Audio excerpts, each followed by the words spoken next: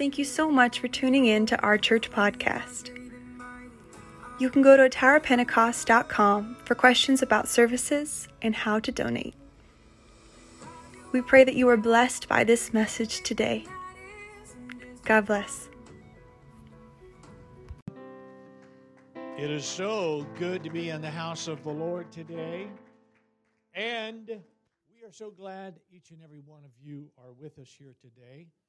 There are some faces that we haven't seen in a while, and we welcome you. And possibly if this is the first time that you have been here, we welcome you. Hallelujah. We are we're just Bible-believing Christians that love the Lord Jesus. Amen. And we're thankful for all that He has done for us and is doing through us. And we believe, amen, that He is coming again. Hallelujah. And we referred to that as a rapture of the church. That's not His literal second coming, but that's when He calls us up into the clouds. And some people would say, you got to be crazy to believe that. I know. Hallelujah. Amen. All right. And we understand that we had a great men's conference, and some of them rode the, what do they call that? The mechanical bull, and some didn't. But I understand nobody that attempted it lasted for very long. They got bucked off. All right. Hallelujah. We're going to call your attention this morning to the book of Daniel, chapter number 5. And going to read verses 1 through 6 and then 25 through 28. This is a very, very powerful story that we're going to be talking about here this morning. And it's so incredible that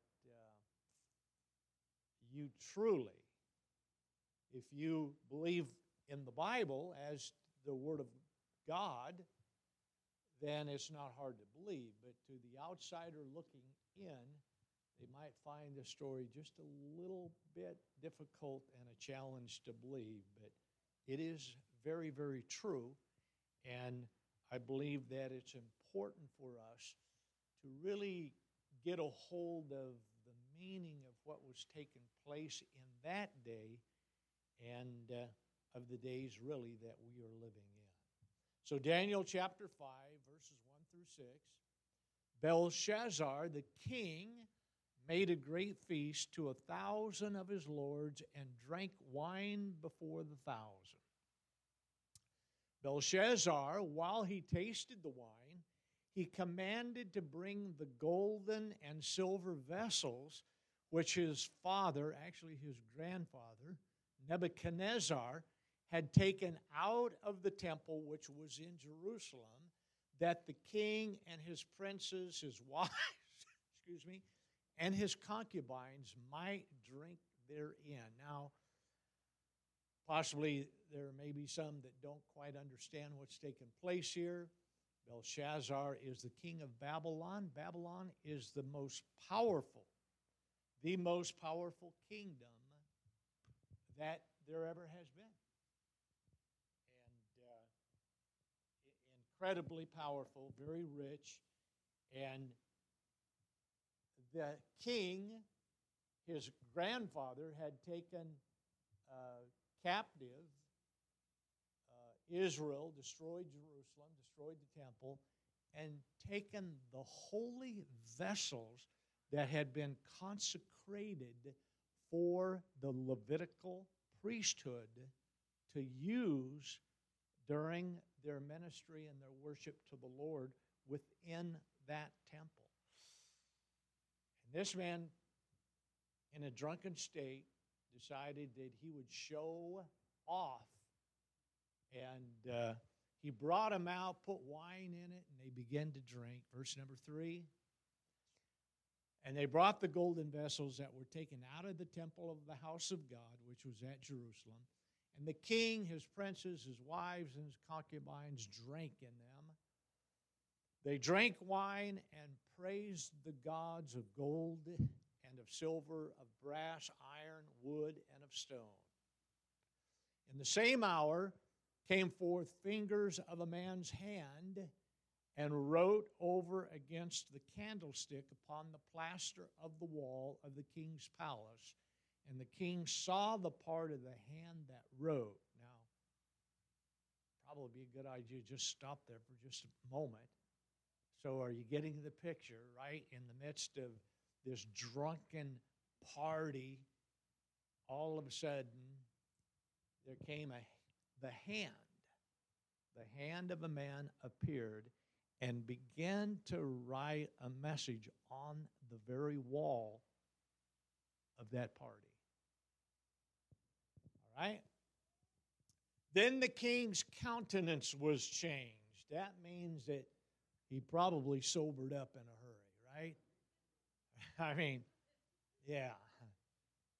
And his thoughts troubled him, right? Yeah. So that the joints of his loins were loosed. His knees smote one against the other.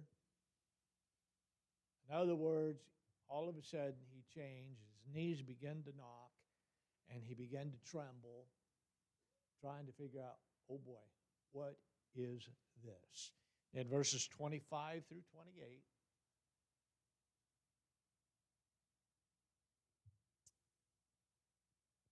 then Arioch brought in Daniel before the king in haste and said thus unto him, I have found men of the captives of Judah that will make known unto the king the interpretation.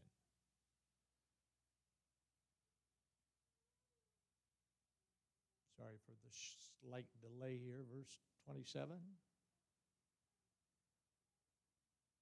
Then Daniel answered in the presence of the king and said, the secret which the king hath demanded cannot the wise men, the astrologers, the magicians, the soothsayers show unto the king. But there is a God in heaven that revealeth secrets, and maketh known to the king Nebuchadnezzar what shall be in the latter days. We got the wrong. Chapter 5 and verses 26 through, or 25 through 8. 25 through 20, okay. All right, here we go. Now, that's chapter 2 there. All right, here we go. And this is the writing that was written. Mene, mene, tekel up Sharzan. This is the interpretation of the thing. Many, God hath numbered thy kingdom and finished it. Tekel, thou art weighed in the balances and art found wanting. Perez, or Upshuran, thy kingdom is divided and given to the Medes and the Persians. And I would like to speak to you this morning on this thought. The writing is on the wall. Amen. I want to ask you, if you would, if you just lift your hearts to the Lord here for a moment. I'm going to ask Brother McCune if he would lead us in prayer. Amen. And I would like us just to take a look at our current situation and what's going on in our own world. Not from a state of fear, but from a state of faith. Brother McCune, if you would pray, please.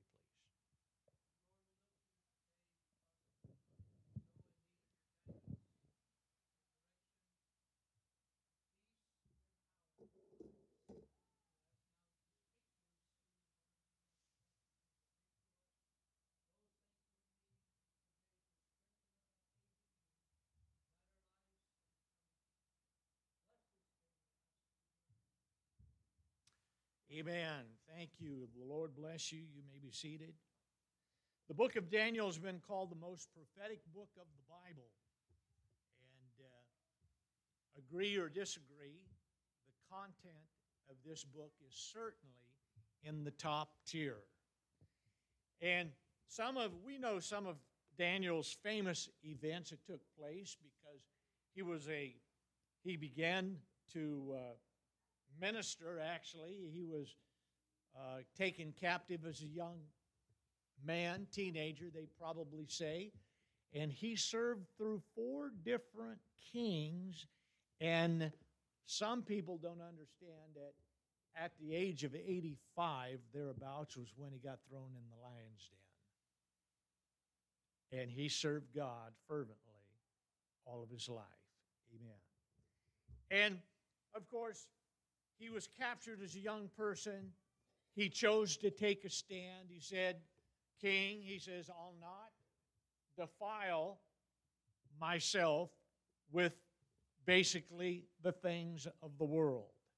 God honored him and made him, even as a young man, God made him the Bible says, he made him wise, and he gave him understanding and interpretation of dreams and visions, and he was just a very bright young man.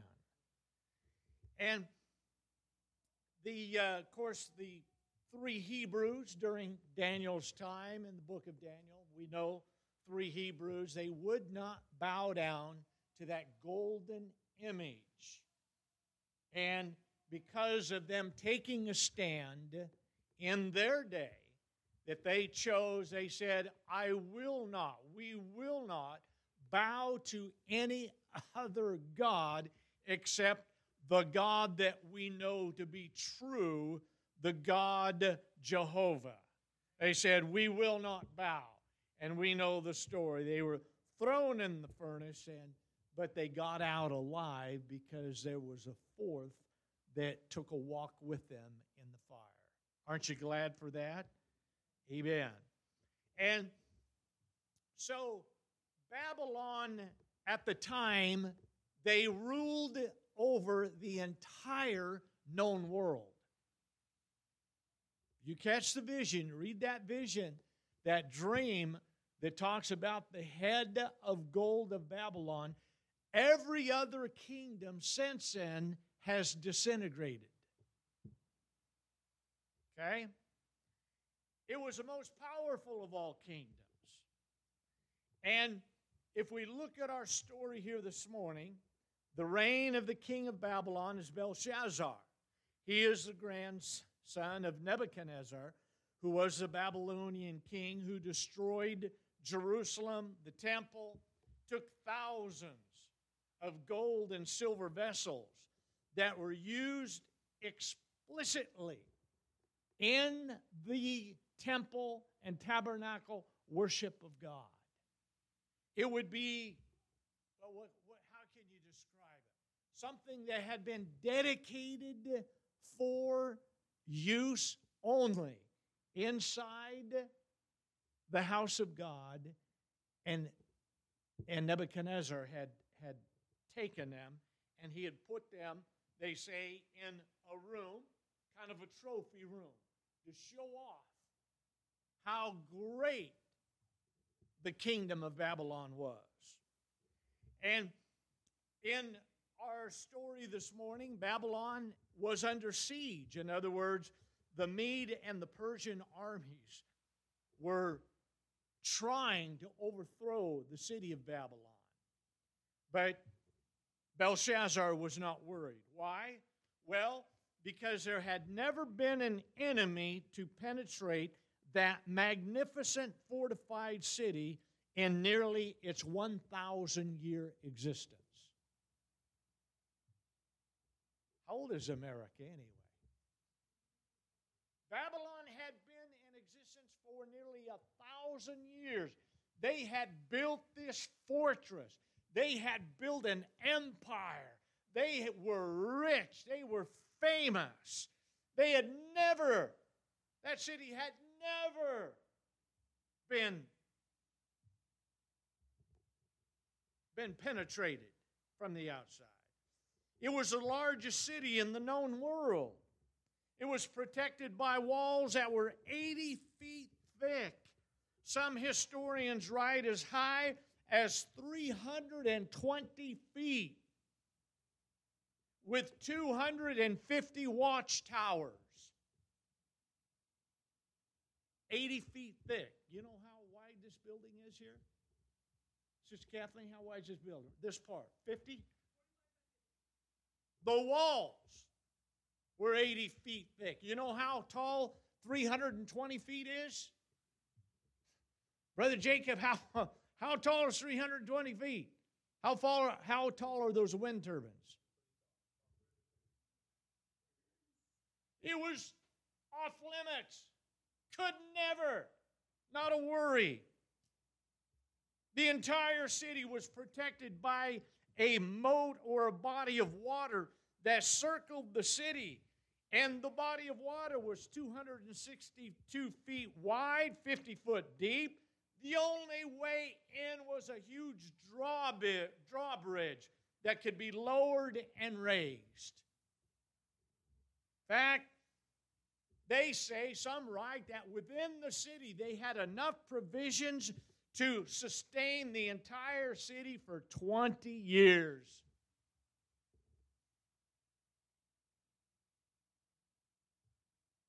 And as the participants got drunk, they danced and partied. The king did something that was the ultimate act of sacrilege. He brought out the golden vessels. Wasn't enough that they had been drinking the intoxicating beverages from the plain old standard cups, probably of gold anyway, but they brought out the vessels of God, and they begin to drink alcohol out of them and continue in their mockery. They said, and what we read to you was that in this drunken state, they begin to praise the gods of silver and of gold. Wow. Why? Well, because they aren't worried. We've lived 1,000 years this way. And suddenly a hand appears and begins to write on the wall of the banquet room the most serious, the most incredible 4-word sentence that really has ever been written. Mene, mene, Tekel upharsin. The music stops. The dancers stop. The king stands in unbelief at what he is seeing. Some historians believe that that hand went over on the wall where the golden candlestick from the temple was lit up and used as a centerpiece. But the music stopped. The king stands in unbelief. The 1,000 of his lords, his entourage, the captains and the generals and the heads of state, they look with incredible unbelief at what is taking place. There is a hand that begins to write on the wall of this banquet hall. He begins to shake and tremble. He begins to yell out, "Somebody tell me what this is." And of course, like normal, it would take his wife to let him know that she has the answer to the dilemma. She says, "Hey, Belshazzar, there is a man in your former court. He's been out of business for 17 years because you call him a religious fanatic lunatic. But your grandfather, he was the one that found the wisdom that came from this man in interpreting dreams." And she says, "I'm sure that if you bring him up, bring him out of retirement. Daniel's about 81 years old. That he will give you the answer to this message." Wow. See, in order to really understand the significance of the fall of Babylon, what we're talking about here this morning, Babylon symbolizes what it really symbolizes spiritually. Because it didn't have its beginning there. It really has its beginning in Genesis chapter 10 and 11.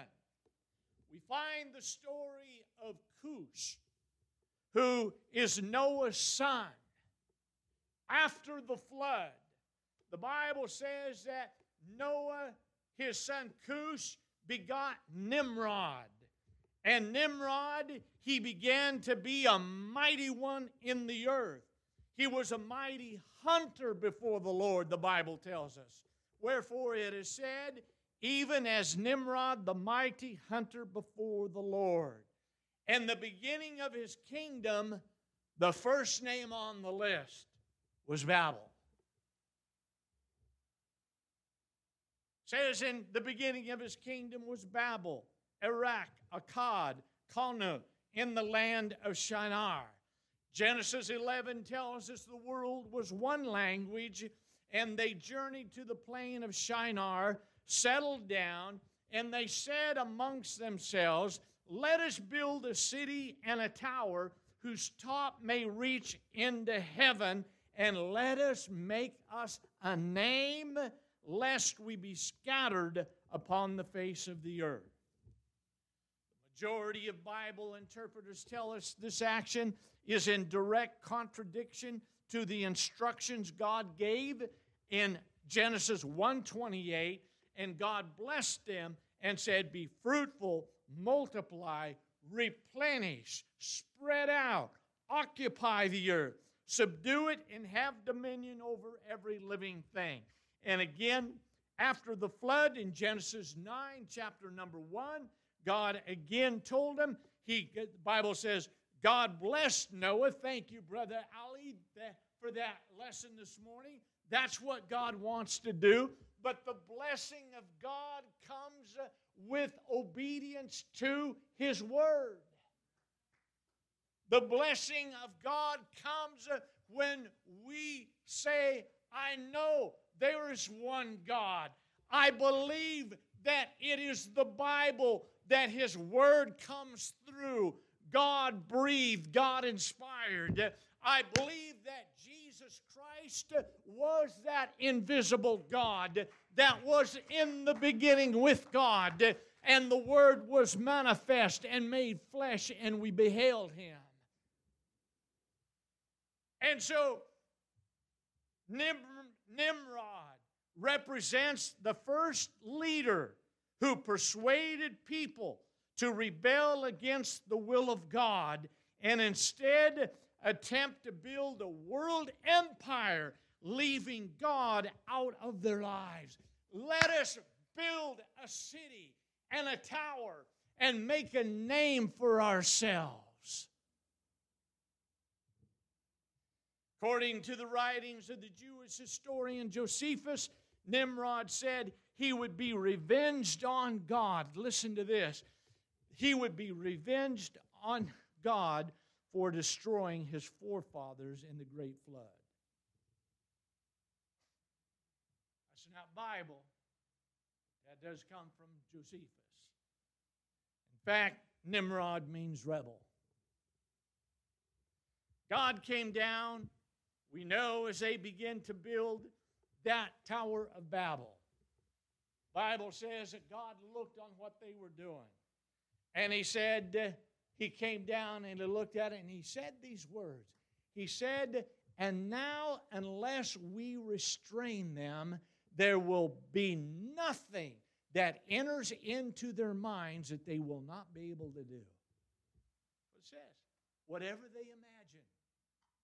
And we know the story, how that God confounded their language and caused division and separated, and they went their own way, and they call that the Tower of Babel, which really was man's ongoing attempt to build an empire on earth without God in the midst of it.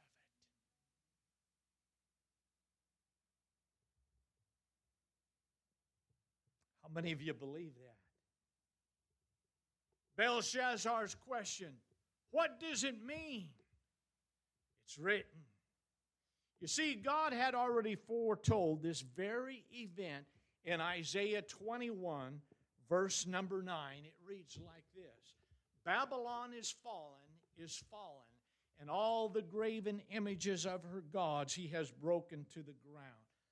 Needless to say, listen carefully, these words of prophecy were spoken 176 years prior to them coming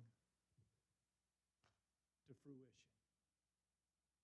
You understand? Is it God has never, ever meant for you and I to be caught up into any kind of a time or a period of time where chaos seems to be the rule of the day, but He never left you and I, and He never meant to leave us in a place where we were without direction and faith and a future that we know for sure is true. Never meant for us to be in a place of chaos and frustration. Sure, the world around us sometimes causes us to blink and scratch our head and say, I don't believe it. Yeah.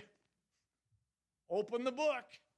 It is written already for us. There is never going to come a time anymore when the church, when the believers in the Almighty God in Christ will ever be caught in a state of misdirection and confusion. Because today, it's not the writing on the wall that we have, it is the complete authorized edition. I hope we believe that. And Isaiah had already wrote 176 years prior to it. God had moved on that prophet.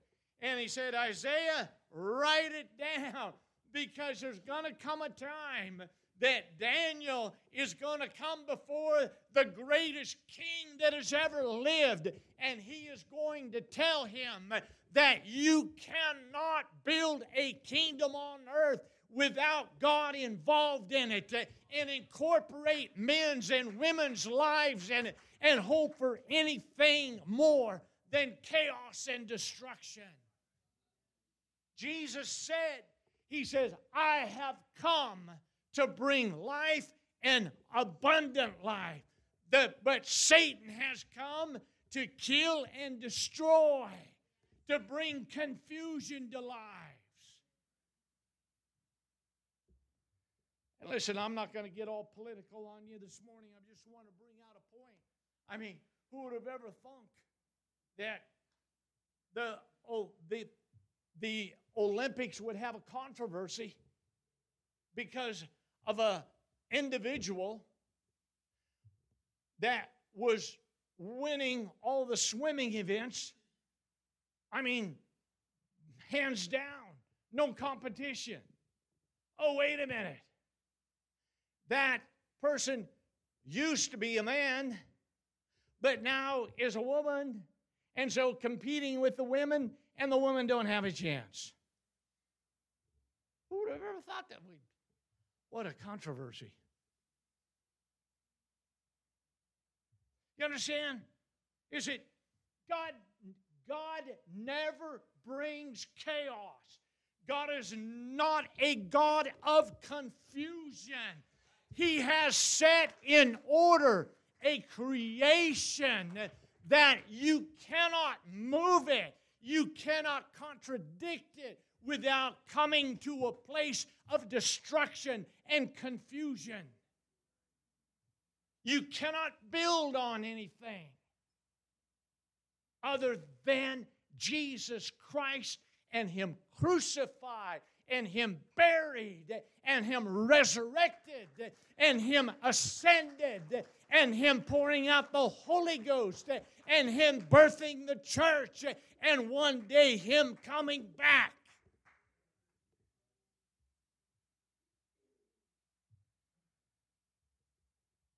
God, Isaiah had already wrote. So Belshazzar called Daniel out of retirement. Daniel, listen, in the 5th chapter, verses 17 through 23, Daniel begins to remind the king that God is the one. You read it, we won't have a chance to go through it. I'm paraphrasing for time's sake. Daniel begins to remind the king that God is the one who gave his grandfather the great kingdom of Babylon. Read it. Daniel says, hey, son, don't you realize that your grandfather was given the kingdom by God? And he went on to remind him that, yes, and he also had to humble him one time. Because Nebuchadnezzar walked out one time and he said, whoa, look what I have done. Look what I have built. And God said, okay, well, we'll settle that issue. And so literally for 7 years, he put him out in the field, in the pasture with the cows. And the Bible says that his hair grew like feathers for 7 years. He became insane. And after 7 years, remember, God sets him up, God pulls him down. After 7 years, God put him back in the chair. I would have loved to went out there and fed Nebuchadnezzar. I'm just wondering what kind of noises he made. Right? I mean, you got to admit, what a picture. And Daniel said, but you have lifted yourself up. You have desecrated the holy vessels of God by drinking wine from them. You have praised the gods of gold and silver, and you have not glorified the true God. So the God you have made fun of has sent this hand to write you a message from him. You know, in a sense, I wonder what kind of a message that God would write on the walls of this church. As a body or as an individual. I don't know about you. You don't put it on the big screen? I don't think so. I'll pass, right? And Daniel said, this is the writing. He says, this is the interpretation. That first word, mene, that simply means when it's recorded in the Bible, that it is going to happen in a hurry. God has numbered your kingdom, Belshazzar, and finished it. Your time's run out. Tekel, you have been weighed in the balances and the scale doesn't match. You've come up short. And Upharsin, your kingdom is divided and given to the Medes and the Persians. And that very night, imagine, that very night, the Medes and the Persians diverted that water that was 262 feet wide. They diverted that water somehow and drained it low enough to where the army marched underneath the gates of an impregnable city that had never been conquered for 1,000 years. They marched right in while while the watchtowers, 250 of them, were watching on scaffolds 300 feet high. They were watching out there, and the enemy was coming underground. See? As they were saying, there is nothing impossible with God, whether it be the good, the bad, or the ugly. Nothing is impossible with God. He will accomplish His will. As it is written, so shall it be fulfilled. There has never been, and there will never be, a man that is powerful enough to overcome the church and the will and the Word of God. They do not exist. That night Belshazzar was slain. The writing was from God. It was true. It was quick. And it was powerful. Now, something we'll make reference to later in a few minutes, but notice what happened in verse number 29. Daniel is promoted. For those who could discern the writing on the wall, for those that have an understanding of the times, there is a promotion in your future. So we have the incompletion of the Tower of Babel. We have the destruction of the dividing of the Babylonian Empire. But the pride of men in their attempt to build a world without God continues even to our day. The world is even now looking for the next leader to have answers to persuade a world that they do not have to worry about eternity, nor do they have to worry about the writings that are contained in this book. The world is looking, as they always have, they're looking for the next Nimrod. They're looking for the next Belshazzar.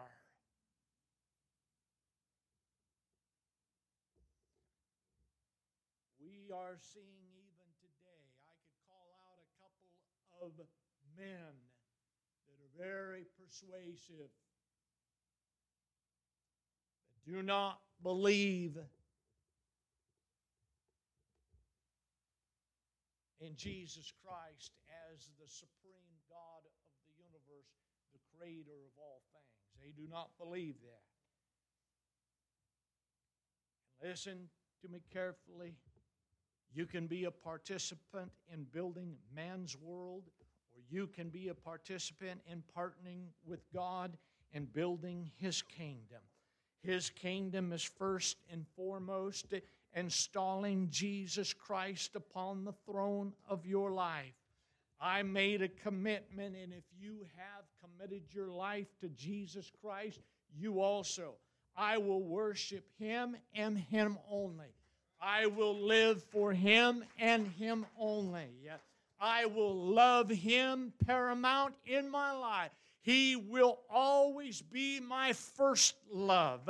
I will preach and I will teach only in His name. This world will continue to make a city and name for themselves. But as it is written, this world will crumble. Both our stories, there had to be a leader to persuade others not to worry about building their lives according to what is written. I am dumbfounded when I listen to the goings-on in current events. I am just completely, I am bonkers, wondering how in the world did we arrive here. It is because that they are praising the gods of silver and of gold, and they are making a mockery of the sacred things that God designed to be the absolute foundation of life itself. You will never build a world upon the idea that you can replenish the earth with a man and a man or a woman and a woman. It is an impossibility. You cannot build a world that way. You will go extinct.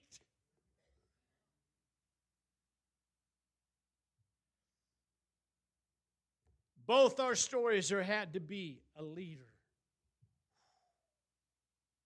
Revelation 17 and 18 tells the story of the final fall of a world empire built by godless men. I don't have time to go through it all. You can read it. I know that you will have thoughts and you might interpret different things, but there is a move going on just as sure as Babylon and the Tower of Babel were true. There is a movement on today to incorporate a worldwide empire that under false flags will promote to a certain degree religion.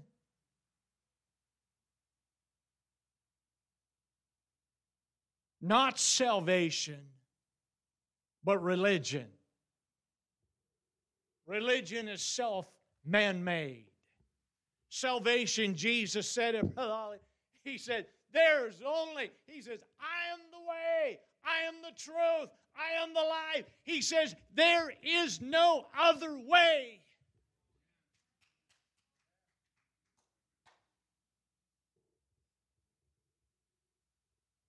There is a movement going on. They're looking for what they think is the men of peace.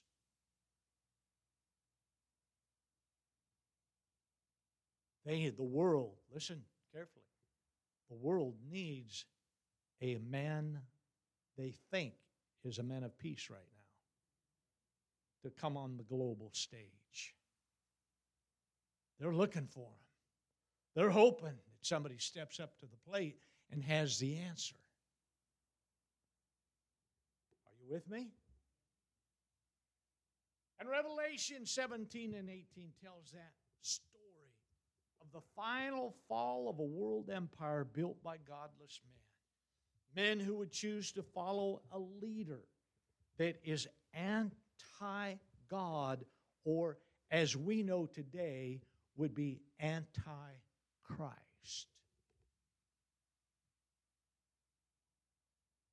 Oh, once again, we are not caught by surprise, because it is not just written on the walls of Congress. It is written in the book, and this book continues to be the bestseller worldwide, globally. They may have to go underground to share what this book reads, but it is real, it is truth, it is light, it is transformation, it is the message that will save, it is the message that will get you to a place called heaven. John, in all of his, must have been like, Lord, how do you expect me to remember all of this? How do you expect me to put this into words and describe everything that is going to be taking place? You know, what is it? Dragons with fire coming out their tails or whatever, That sounds a lot like modern missiles and stuff. But John writes and he says, in 17 and 5, he says, Mystery Babylon, the great, the mother of harlots and the abominations of the earth. Her sins have reached unto heaven, just like the Tower of Babel. God is not caught by surprise. He knows what is inside the heart of men. He knows that men have this ambition that without Him included in their life, that all they do is they want to reach the Hall of Fame. All they want to do is to have the biggest building in New York with their name attached to it.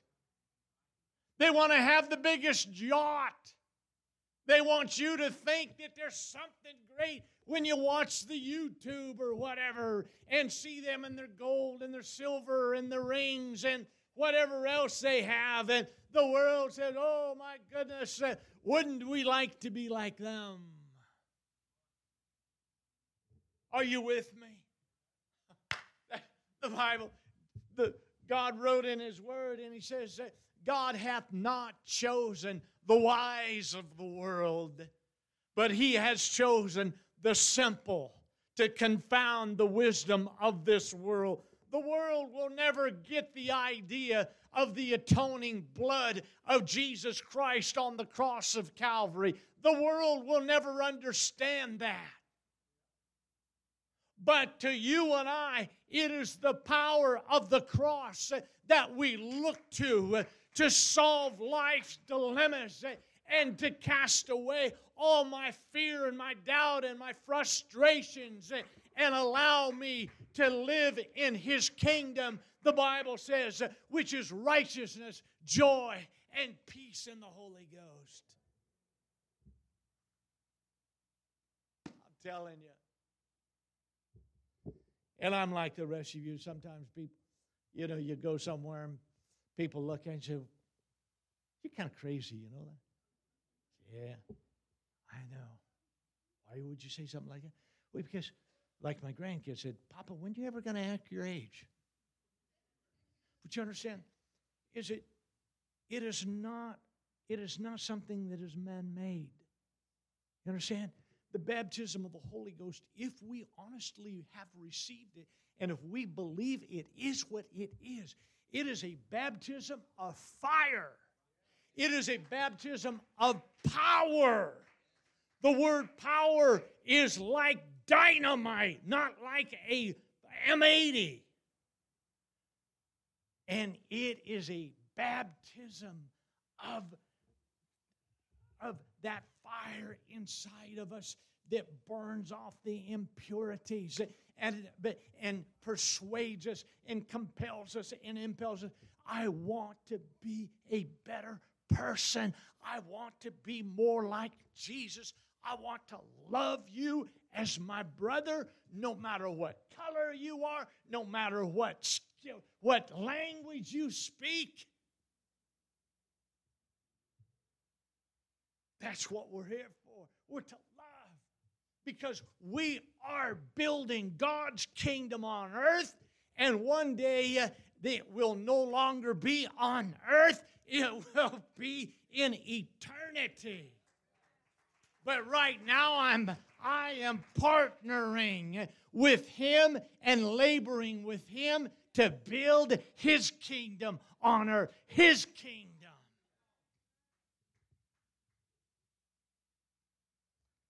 Kings of the earth standing afar off. As the Bible says, God looks and remembers her iniquities. You read it, it's full, I'm telling you. And the kings of the earth stood afar off as they saw, listen carefully, as they saw Babylon go up in smoke, and they proclaimed, the great city of Babylon, the mighty city, has fallen in 1 hour. Take your pick. There's all kinds of conjectures about where that city is, what kingdom that is. I'll tell you what it is. It is the kingdom that men have been building without God in their plans. That's what Babylon is. And it will not stand. But oh, I have good news this morning. Jesus is building His church. And He said, Peter, I'm going to give you the keys. I know you're pretty much good for nothing here, in a few months because, you say you love me, but you're a bum. He says, but I'm still giving you the keys. He says, I am giving you the keys to the kingdom of heaven, Peter. He says, I'm going to build my church on what, Lord? I'm going to build my church on your knowledge and your belief that I am the Christ, the Son of the living God.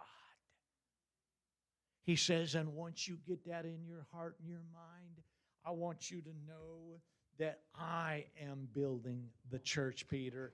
I'm asking you for your help, but don't mistake. I'm the one that's doing the building. He says, and I'm going to build my church. He said, I'm going to build my church on this rock. He said, he said, the gates of hell will never, ever, ever, the gates, Babylon will never prevail against my church. Ever.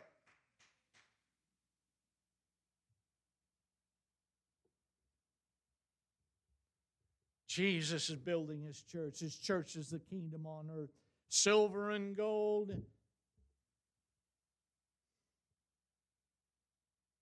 I got a Ulysses S.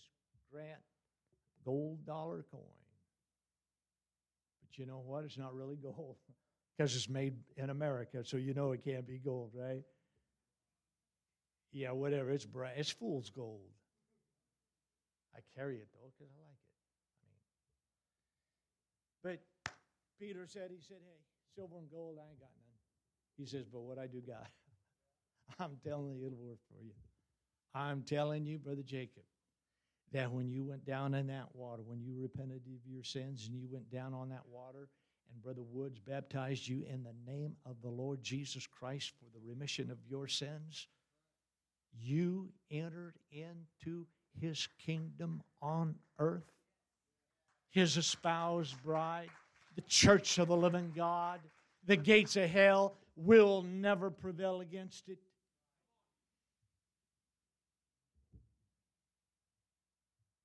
What we do have is not just spiritual graffiti on some subway wall, as the songwriter wrote, but we have every word from God to man.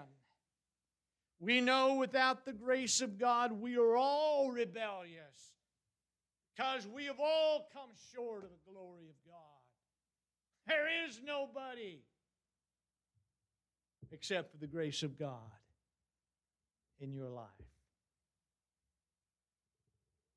Let me close with the story of the woman caught in the act of adultery as they come to the musical instruments. Pharisees brought her to Jesus, hoping that they would catch him in some kind of a conflict against the laws of the land. They brought her before Jesus, and they said, hey, look. They said, Jesus, Moses and the law demands that we stone her right here and there. Stone her. Waiting to see what he would do. Oh, I love it, don't you? Bible says he kneels down. He kneels down and he writes a message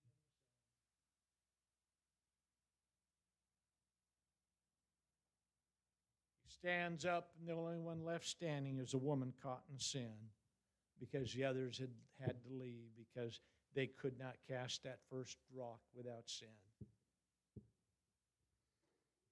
Stands up, the only one left standing is a woman caught in sin. He says, go and sin no more. He says, I do not condemn you. I want you to know my sins are written in the sand that he stood on, but on this earth that he knelt on. And it is written, we all come short of the glory of God. But my sins, they're written in the sand of this earth. But the blood that dropped from Calvary's cross washed all of those sins away. It was like the great ocean tide that came in and completely wiped them away.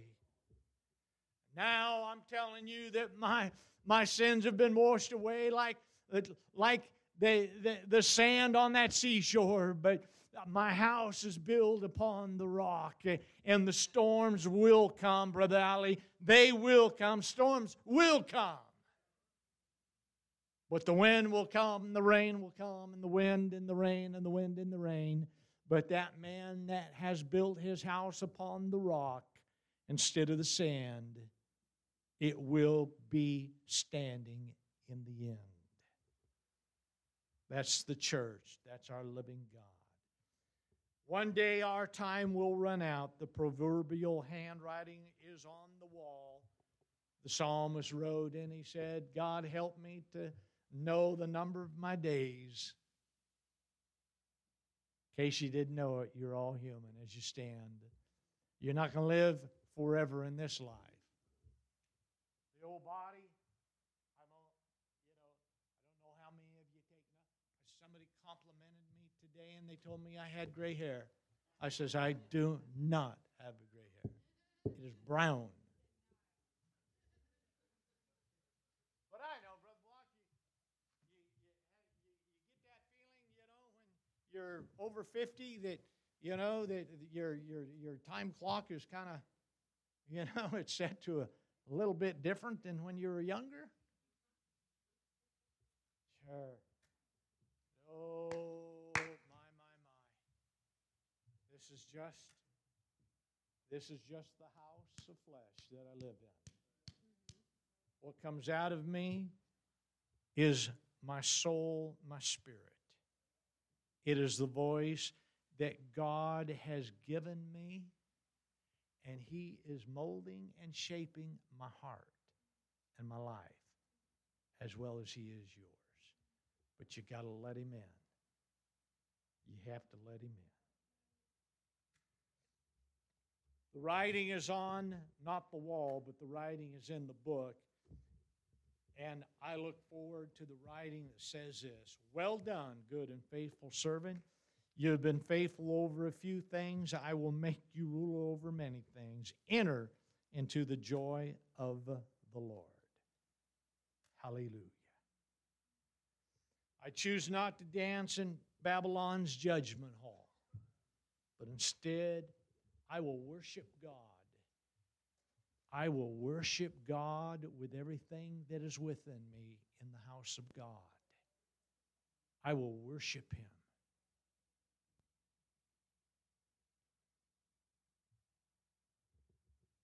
Amen. 1 Corinthians 15 and 52. It is written. It's written. Oh, I wish there would be a hand to come down and write on the wall today and remind us of this. Behold, I show you a mystery. We shall not all sleep, but we all shall be changed. In a moment, in the twinkling of an eye, at the last trump, for the trump shall sound. The dead shall be raised, incorruptible. We shall be changed. And Brother Cliff or Brother Ryan, I asked Brother Cliff if he would have the scripture ready, 1 Thessalonians 4, 13 through 16. If you can get that up there, amen. But I'm here to remind us all today, we're not living in Babylon. We're living in the church. We are alive. We are alive as God is alive today, and He is working and operating in each and every one of us. And if you're here today, I assure you that the Lord knows where you're at. He knows everything about you. He knows if you have a need here today. And you've got to believe that if you have a need, that He's big enough to minister to that need. Brother Ryan, do you have that? 1 Thessalonians 4:13. We want to close with this, but maybe he cannot get it up there. It went blank on us. I love technology. Somebody got that real quick? They got a mobile Bible that they could read that real quick? I want to close with this. I want to close with these scriptures. 1 Thessalonians 4, 13 through 16. Whoever gets it first, talk really loud. Sam, go.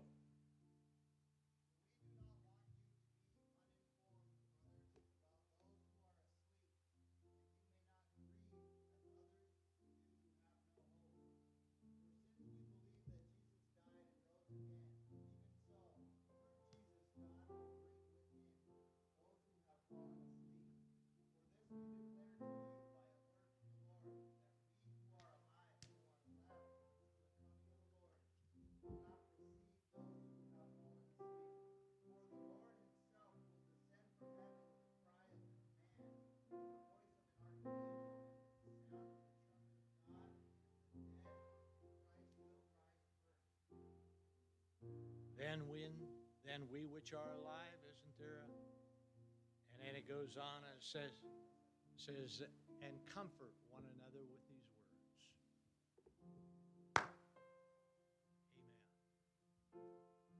Amen. I'm looking forward to that day, but I don't want it to come too soon. You know what I mean? If you're here, we want to give you an opportunity this morning to come to the front. Amen. Spend some time with the Lord. Lift your heart. Surely everyone here today has something to thank the Lord for today. Amen. If you're here today and you need a miracle, if you need special prayer, we will pray with you and for you that the Lord would meet whatever need it is that you have today.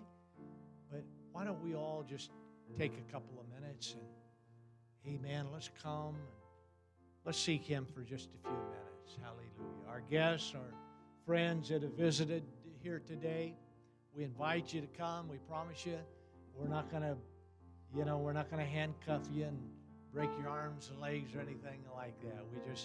This is the altar. This is the place that we close out our services, and symbolically, really, it is our way of getting close to the Lord and acknowledging that He is supreme in our life. A recommitment, a rededication, whatever it is. We invite you to come. Hallelujah. As they play and sing, let's just lift our hearts to Him here this morning. Thank Him for all that He has done. If you have a special need, if you need special prayer, if you need a miracle in your life, if you'll come right down here to the very front, and we will anoint you with oil, and we will pray with you and for you. Hallelujah. Otherwise, we're just going to spend a couple of minutes and worship Him, lift our hearts, begin to thank Him for His goodness, His mercy. Hallelujah. For the liberty and the freedom that we have to worship Him. Oh, He is so good to us. Hallelujah. Hallelujah. Thank you, Jesus. Lord, we pray, your kingdom come. Lord, we pray, your will be done. Every eye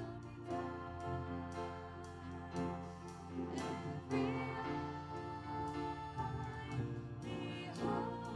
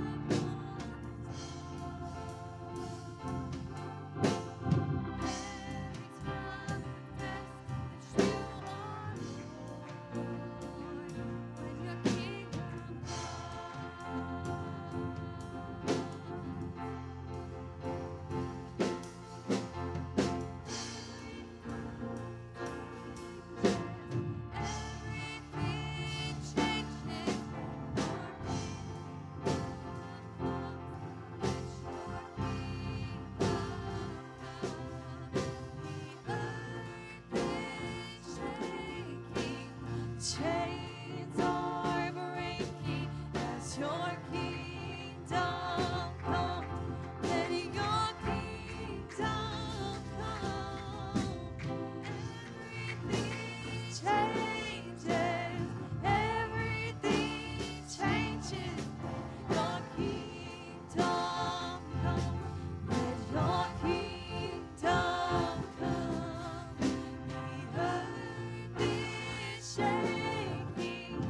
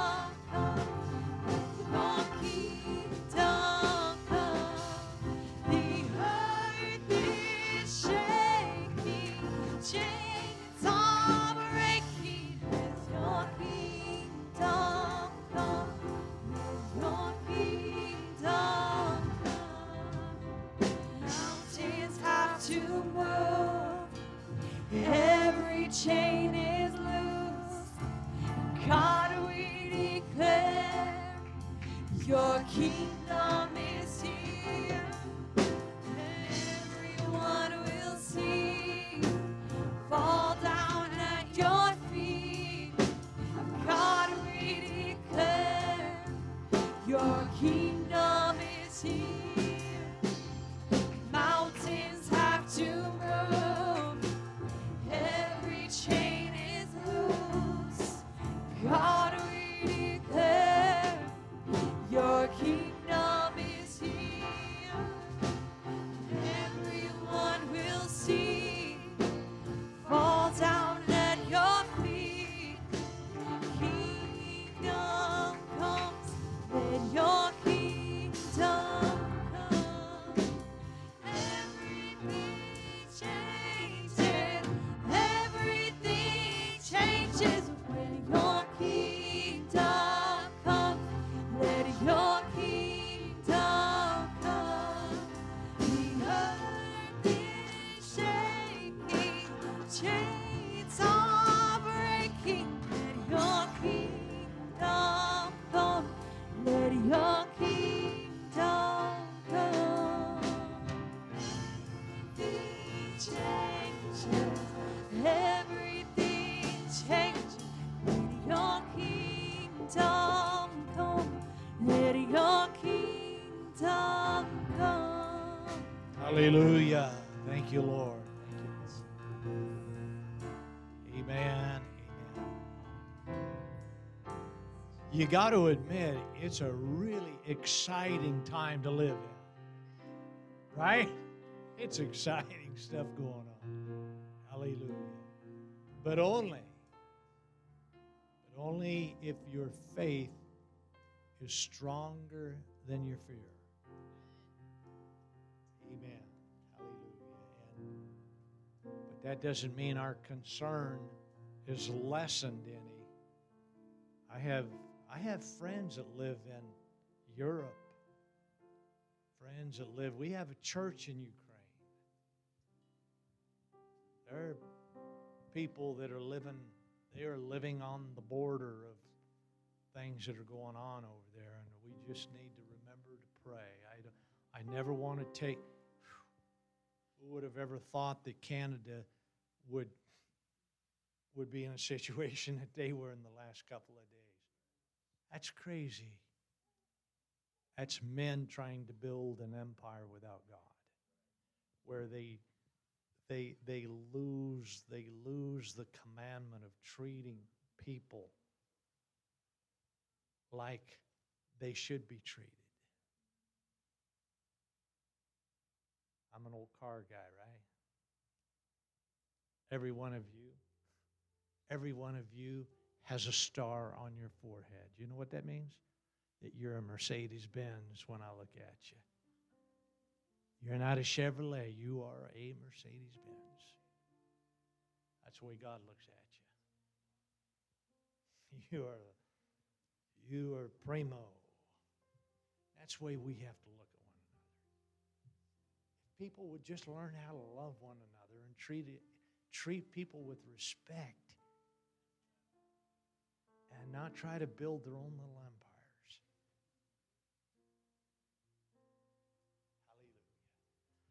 Hallelujah. Amen, amen, amen. We appreciate each and every one of you, our visitors, our guests. Hallelujah. Please do remember to pray for Jacob. Amen. He's driving an hour, right? An hour each way to get here on Sundays. And so let's remember to pray for this young man and the rest of you. And live for the Lord with everything that you got. Hallelujah. Okay? Amen. Let's just lift our hearts one more time. I'm going to ask Sister Reyes if she would pray and dismiss us, please. Sister Marlene.